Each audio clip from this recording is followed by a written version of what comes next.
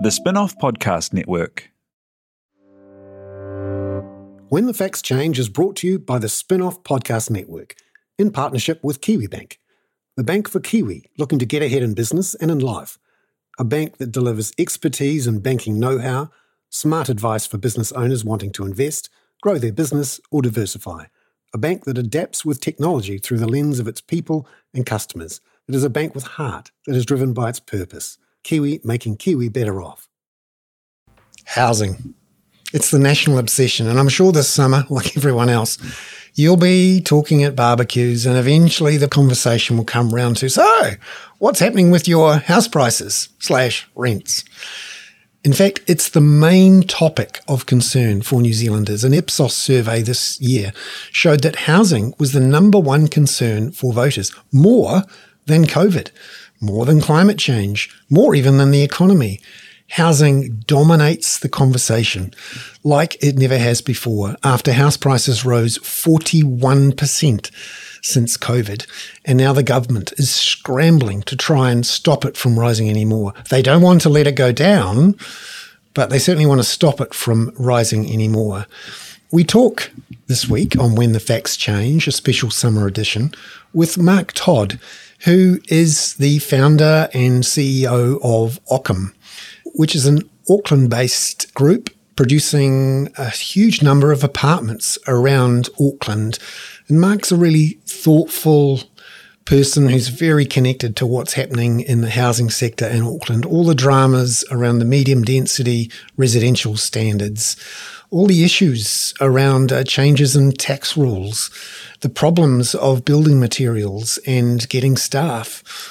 Because 2021 has been a record year for building consents, but even then, it wasn't enough to stop another 25 to 30% of house price rises in 2021, with more to come. Treasury, the Reserve Bank and most economists still see another 4 or 5% rise before some sort of slowdown early next year, perhaps a 4 or 5% fall, say some economists. We'll talk to Mark Todd about what he's seeing in the market and then more broadly about this crisis we have in housing, an affordability crisis, a climate crisis, which can only really be dealt with by re-engineering our cities to build lots of different types of houses much closer to work and play and transport, and of course changing the way we get around. It is the existential issue of our age. Housing, right up there with climate change. That's what we're about this week on When the Facts Change. I talked to Mark Todd from Ockham Property just after the break. When the Facts Change is brought to you in partnership with Kiwibank to help you understand the issues affecting the economy. And that's what their team of experts is here to do too. Here's Kiwibank economist Sabrina Delgado on what's happening with the labour market in Aotearoa. Our slowing economy gives way to higher unemployment, and we're seeing tightness in the labour market quickly abating. Both a recovery on the supply side, with our surging migration boosting labour supply and loosening some very tight labour market conditions. But now a stronger narrative is coming through. As consumer demand cools, so too is the demand for labour. Firms are no longer hiring with the same gusto. Already, unemployment has started to lift from record lows, and we expect that to continue throughout 2024. Visit kiwibank.co.nz to stay up to date with detailed economic analysis and forecasts from Sabrina and other Kiwibank experts. They take big issues from both here and overseas and make them relevant to Kiwi businesses. Ready to rediscover the joys of cycling? With over 300 kilometres of cycle paths across Tāmaki Makaurau, jumping on your bike and going for a ride is such a fun way to discover the city from a different perspective. Cycling is getting more and more popular across Auckland, so now's a great time to join the hype and give cycling a go. Head to at.govt/cycling to find your nearest cycleway today. Are you making the most of your KiwiSaver investment? Generate is an award-winning KiwiSaver provider with a track record of strong long-term performance. Making a smart decision now could add tens of thousands of dollars by the time you reach retirement. Book a no-obligation chat with a Generate KiwiSaver advisor today at generatekiwisaver.co.nz/get-advice. A copy of the product disclosure statement is available at generatekiwisaver.co.nz. The issuer of the scheme is Generate Investment Management Limited, and of course, past performance does not guarantee future returns. Well, kia ora and welcome to Mark Todd from Ockham, who is a friend of the show. We had a fantastic conversation earlier this year, Mark, which actually took us into some really fascinating areas that I wasn't expecting and that our audience really appreciated. So thank you very much for coming on at the end of the year to talk about this major issue for New Zealand, not just today, but into the future, housing. Why is it we just can't seem to get the right type of affordable housing in the right place? Thank you for coming in here. But firstly, could you just give us an update on how many houses you've built? You know, anyone who builds houses in New Zealand should be given a knighthood. But anyway, tell us about the number of houses you've built and where they are and that sort of thing. Oh, we've built around 800 houses or apartments to date in Burnet, and got 5 major sites running concurrently at the moment. Actually, we've just started two further projects, one of 40 units and one of 100. Just in the last couple of months. So yeah, we've got another 750 or so funded and in delivery over the next 2.5 years, and a few other large projects in pre-planning as well. So we've got 85 staff and we're doing our best. Yeah. Tell us about the stresses and strains over the last year. It's been a record year for housing consents, and there's a lot of talk about building materials prices rising and the cost of labour rising as well, difficulty finding skilled people. What's been your experience? Our costs are definitely rising across the board. There's no doubt about that. I think there's a combination. There is a shortage of, labour in general, from guys to pick up the broom, sweep up, from labourers all the way through to site managers, senior site managers and project managers. There's a shortage of skilled people across the board, tradesmen, and of course a lot of key trades. The labour supply comes directly from overseas, things like bricklaying, jib fixing, concrete works, steel fixing, tiling, even painting, So a lot of these trades aren't trained locally, and that's a whole issue itself, but currently that's how industry runs, with foreign labour, and there hasn't been any for a couple of years. And as you all know, the number of houses being built are at an all-time, highest they've been for 40 years. So there's definitely a shortage of everything.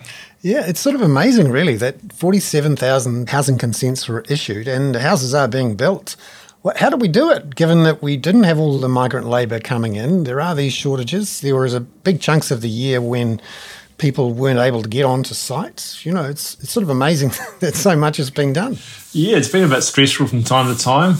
I think that's one of the benefits of a free market, or a Western capitalist kind of system. That does push and pull and stretch to accommodate tension. So, I'm always surprised that I get up every morning and my power turns on, there's fresh water running out of the pipes, and the traffic lights are going, and teachers turn up to work, and the sewer's going. And it's a mystery to me that literally the millions and millions of parts, pieces, people that make up a modern economy, that it functions. But yeah, it is quite resilient, but I think what has happened is cost. I know for ourselves, cost for mid-rise concrete apartments, it's up 18% year on year. I mean, that's just, a phenomenal rise. And, lucky house prices have risen quite a bit too, Otherwise, being a large-scale developer is a bit scary when costs are rising like that, It's almost criminal, the profits you have to show to get funding.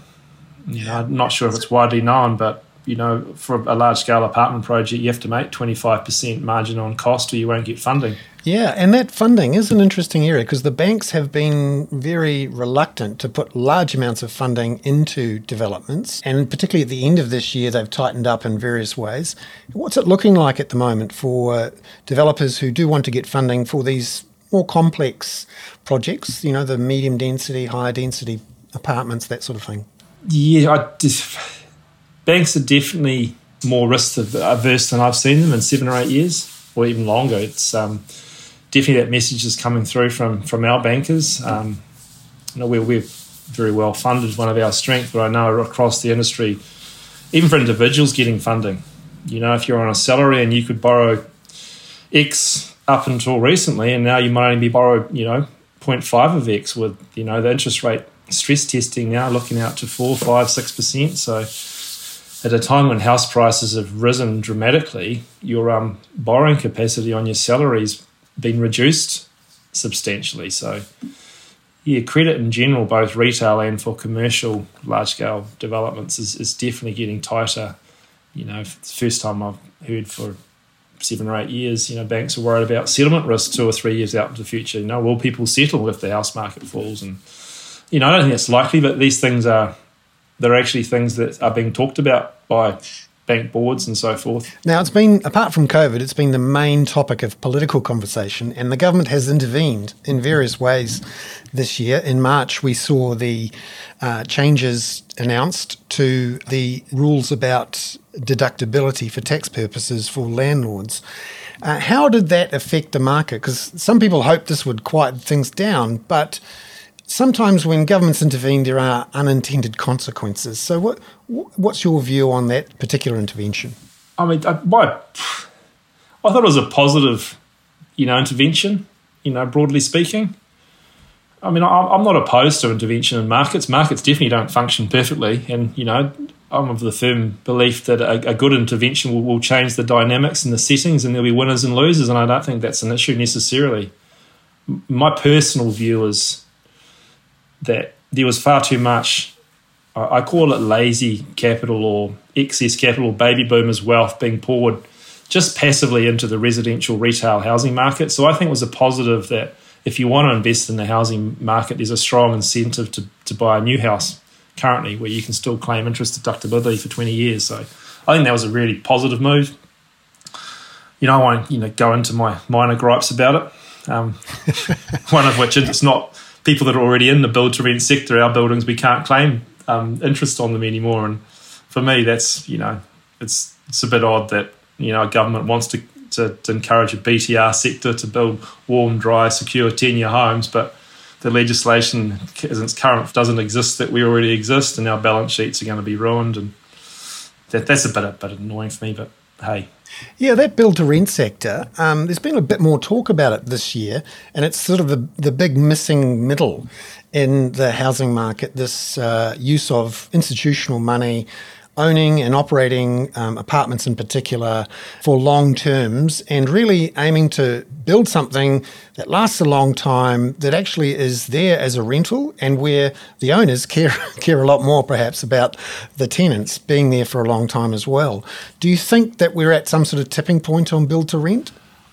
I think it's definitely going to get established here. I mean, there's quite a number of larger projects in Auckland that are funded and actually under construction now. We've been doing, for a small private company, we've done 4 build-to-rent buildings, and I think Kiwi Income Property have got 500 or so units to be constructed on a couple of their mall sites over the next 2 years.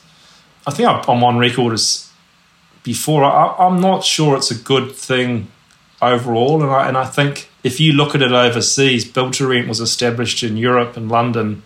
There was no build-to-rent sector in London in 2008. Now there is, and it's huge. And the growth of that industry more or less is strongly correlated when money became free, when the world was awash with capital and large-scale institutions were looking. Property is a great place to bury billions of dollars. Whether it's good to end up with a significant portion of your population housed in corporate large-scale rental properties, I really don't know if that's healthy. My personal view, if I had to jump one way or the other, I'd say we're better off encouraging home ownership. I think that to me is a sensible long-term goal, and I think the build-to-rent sector was a solution. My view is it will be really tough if interest rates do stay, on their upward track for 3 or 4 years. It'll really kill that sector. It doesn't look attractive in an interest rate environment of 5 or 6%. But when you can, borrow commercially at 2.5%, it was really attractive. So there's a range of issues there. On the other hand, it's better than, a myriad of smaller landlords owning older, colder, poorly maintained homes. So yeah, there is a large rental sector in New Zealand. What is it?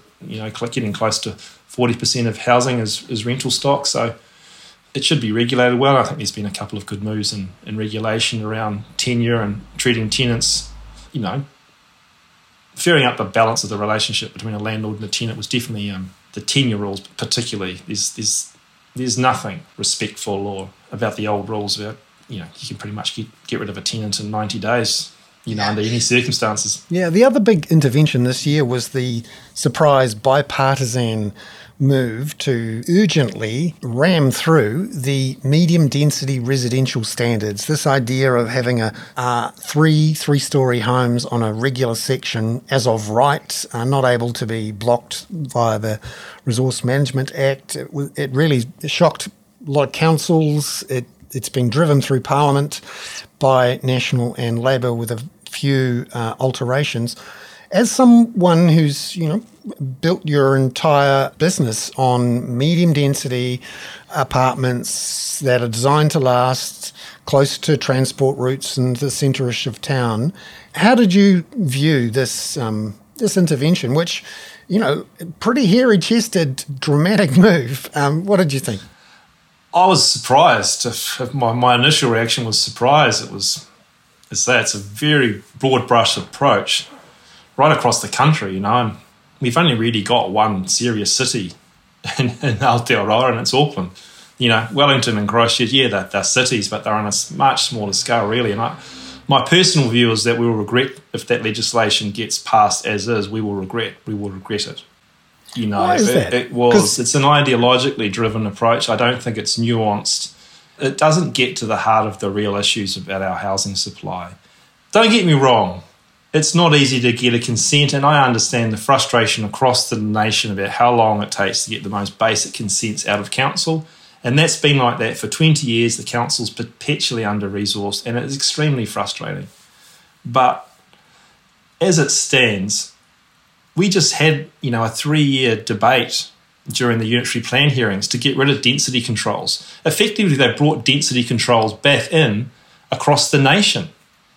So my fundamental objection, which shows, how this policy that's unconsulted and made in a vacuum and then is decreed cross-party and applied, there's been no professional input into it. I can tell you there won't be a single affordable house built in Auckland when you say, 3 houses per section. You'll get large 3-4 bedroom townhouses built everywhere. And not a single one of them will be less than $1 million. Most of them will be between, $1 million and $1.6 million. And you'll get them in places that are not well connected to public transports. There's no consideration about the carbon footprint. Is there a climate crisis? Yes, I don't think the legislation really reflects that. It doesn't incentivise development where you need it. You can build 3 houses in, Drury or Red Hills or Pairata or Silverdale or Warkworth. It's got a range of issues. It's surprising. It seems like it's got that ideological, just one fixed sort of attitude that we reached for when we put in Chicago School of Economics in the late 80s. Hey, maybe it was needed. It definitely changed the market, but my view is it's not how you build serious cities, and we will regret it. It will cause more traffic.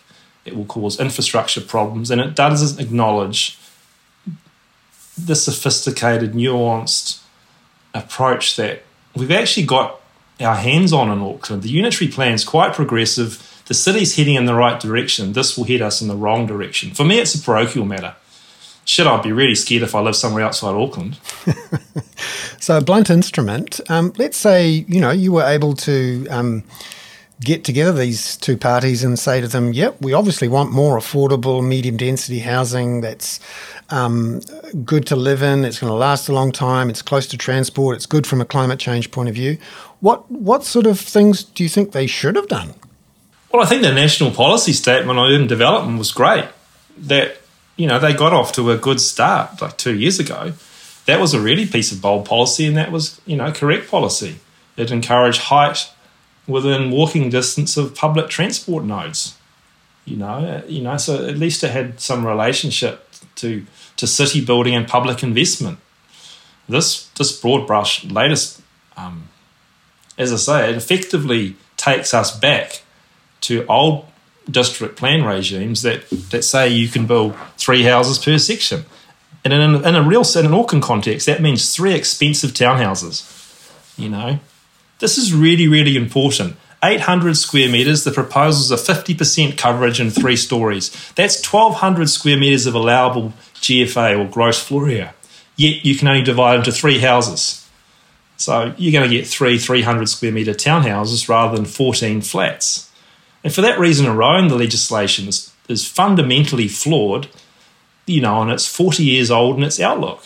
And that the fact that they've missed the density control and brought one back in by mistake shows you that the right people weren't at the table when that decision was made. And yeah, for me, it's a parochial issue. It's going to ruin Auckland's cityscape and congest our roads and encourage development where we don't want it.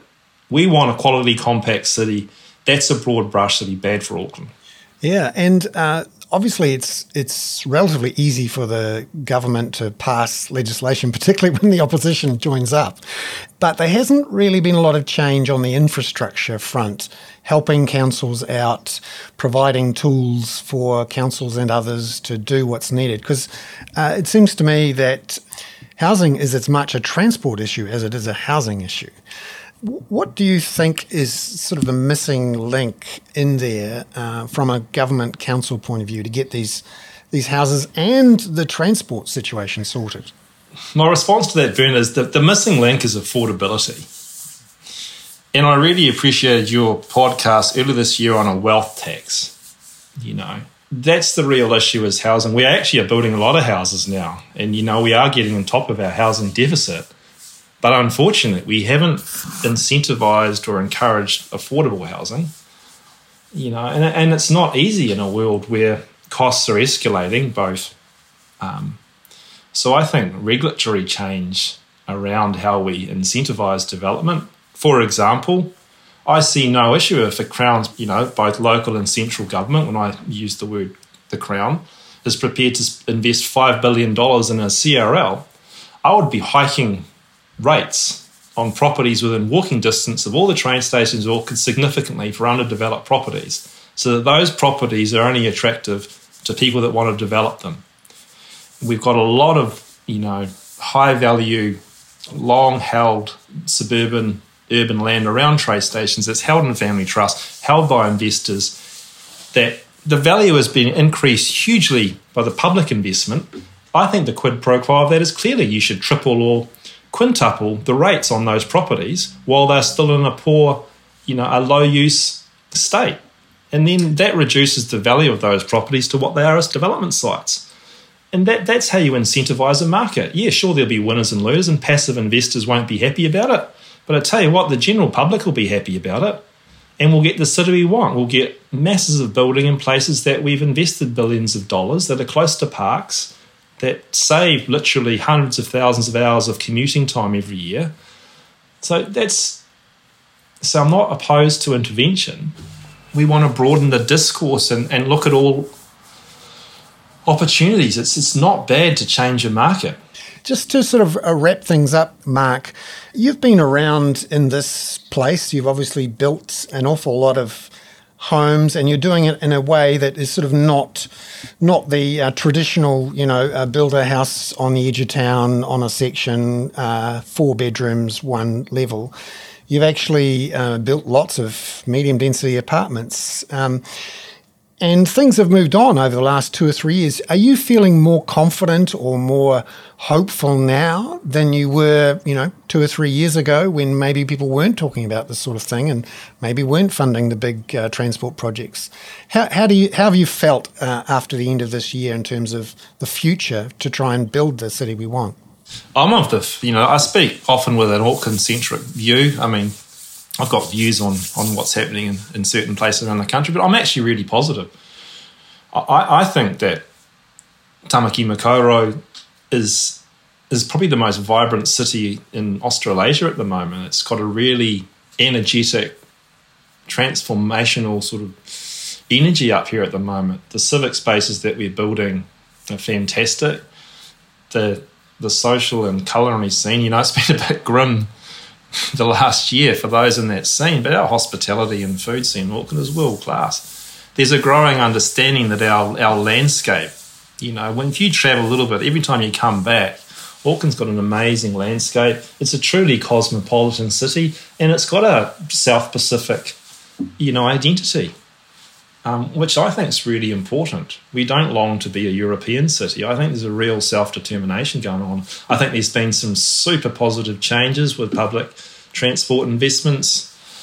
CRL, busways, the investment in cycleways. I know it's a chicken and egg thing. I'm a big fan of it. It's easy to poo-poo and bag it because you don't see many cyclists, but if you keep providing for cars, that's all you get. And I think, you don't have to look too far in Europe to see cities that have been transformed by a commitment to cycling over a couple of generations. So I'm actually positive. I think a lot of the legislation and the investment that's been made is heading in the right direction. I think there's an acknowledgement that city building is a collective.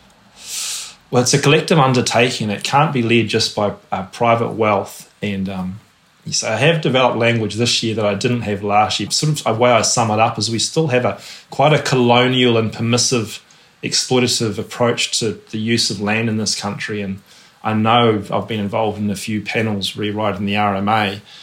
And the irony is it's too permissive what you can do in the rural setting in this country. And we've got poor outcomes for our rivers and farmland, our farmland being covered over with housing. And conversely, I've got a microscope up my arse to the most basic, obvious, high-quality city building, urban developments. And so it does need re-looking at, but the problem isn't that it takes 10 years to rezone a farm. It should take 10 years to rezone a farm. And by the way, when it is rezoned, the outlet should go to the Crown, not the developer, Exactly. So it's a big... I think we're heading in the right direction, and, hey, at least these moves are creating debate, which I think is good. I don't have all the solutions here. I've got a view on everything, but it's just, it doesn't seem sophisticated to come out with such legislation as being proposed about 3 houses anywhere. That legislation will involve a lot of new houses being built that are unaffordable. It's like trying to pull yourself up by your shoelaces, that legislation. It's that poorly thought out. Interesting. Mark Todd from Ockham, thank you so much for your time. I wish you all the best for the summer. Stay safe, and thank you very much for being on When the Facts Change. Oh, thank you, Bernard, and it's always a pleasure. Merry Christmas.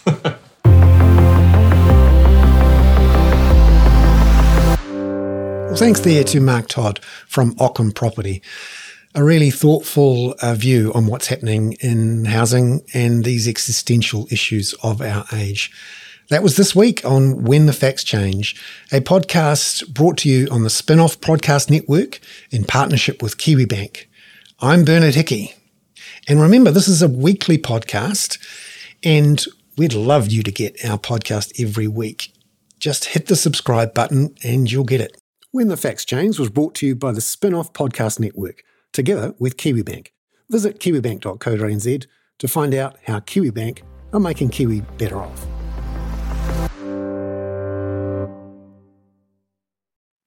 Kia ora e te iwi, Te Aihe Butler here, podcast manager at The Spin-Off. If you enjoy listening to our podcasts, consider supporting our mahi by signing up to become a Spin-Off member at thespinoff.co.nz/donate. The Spin-Off Podcast Network.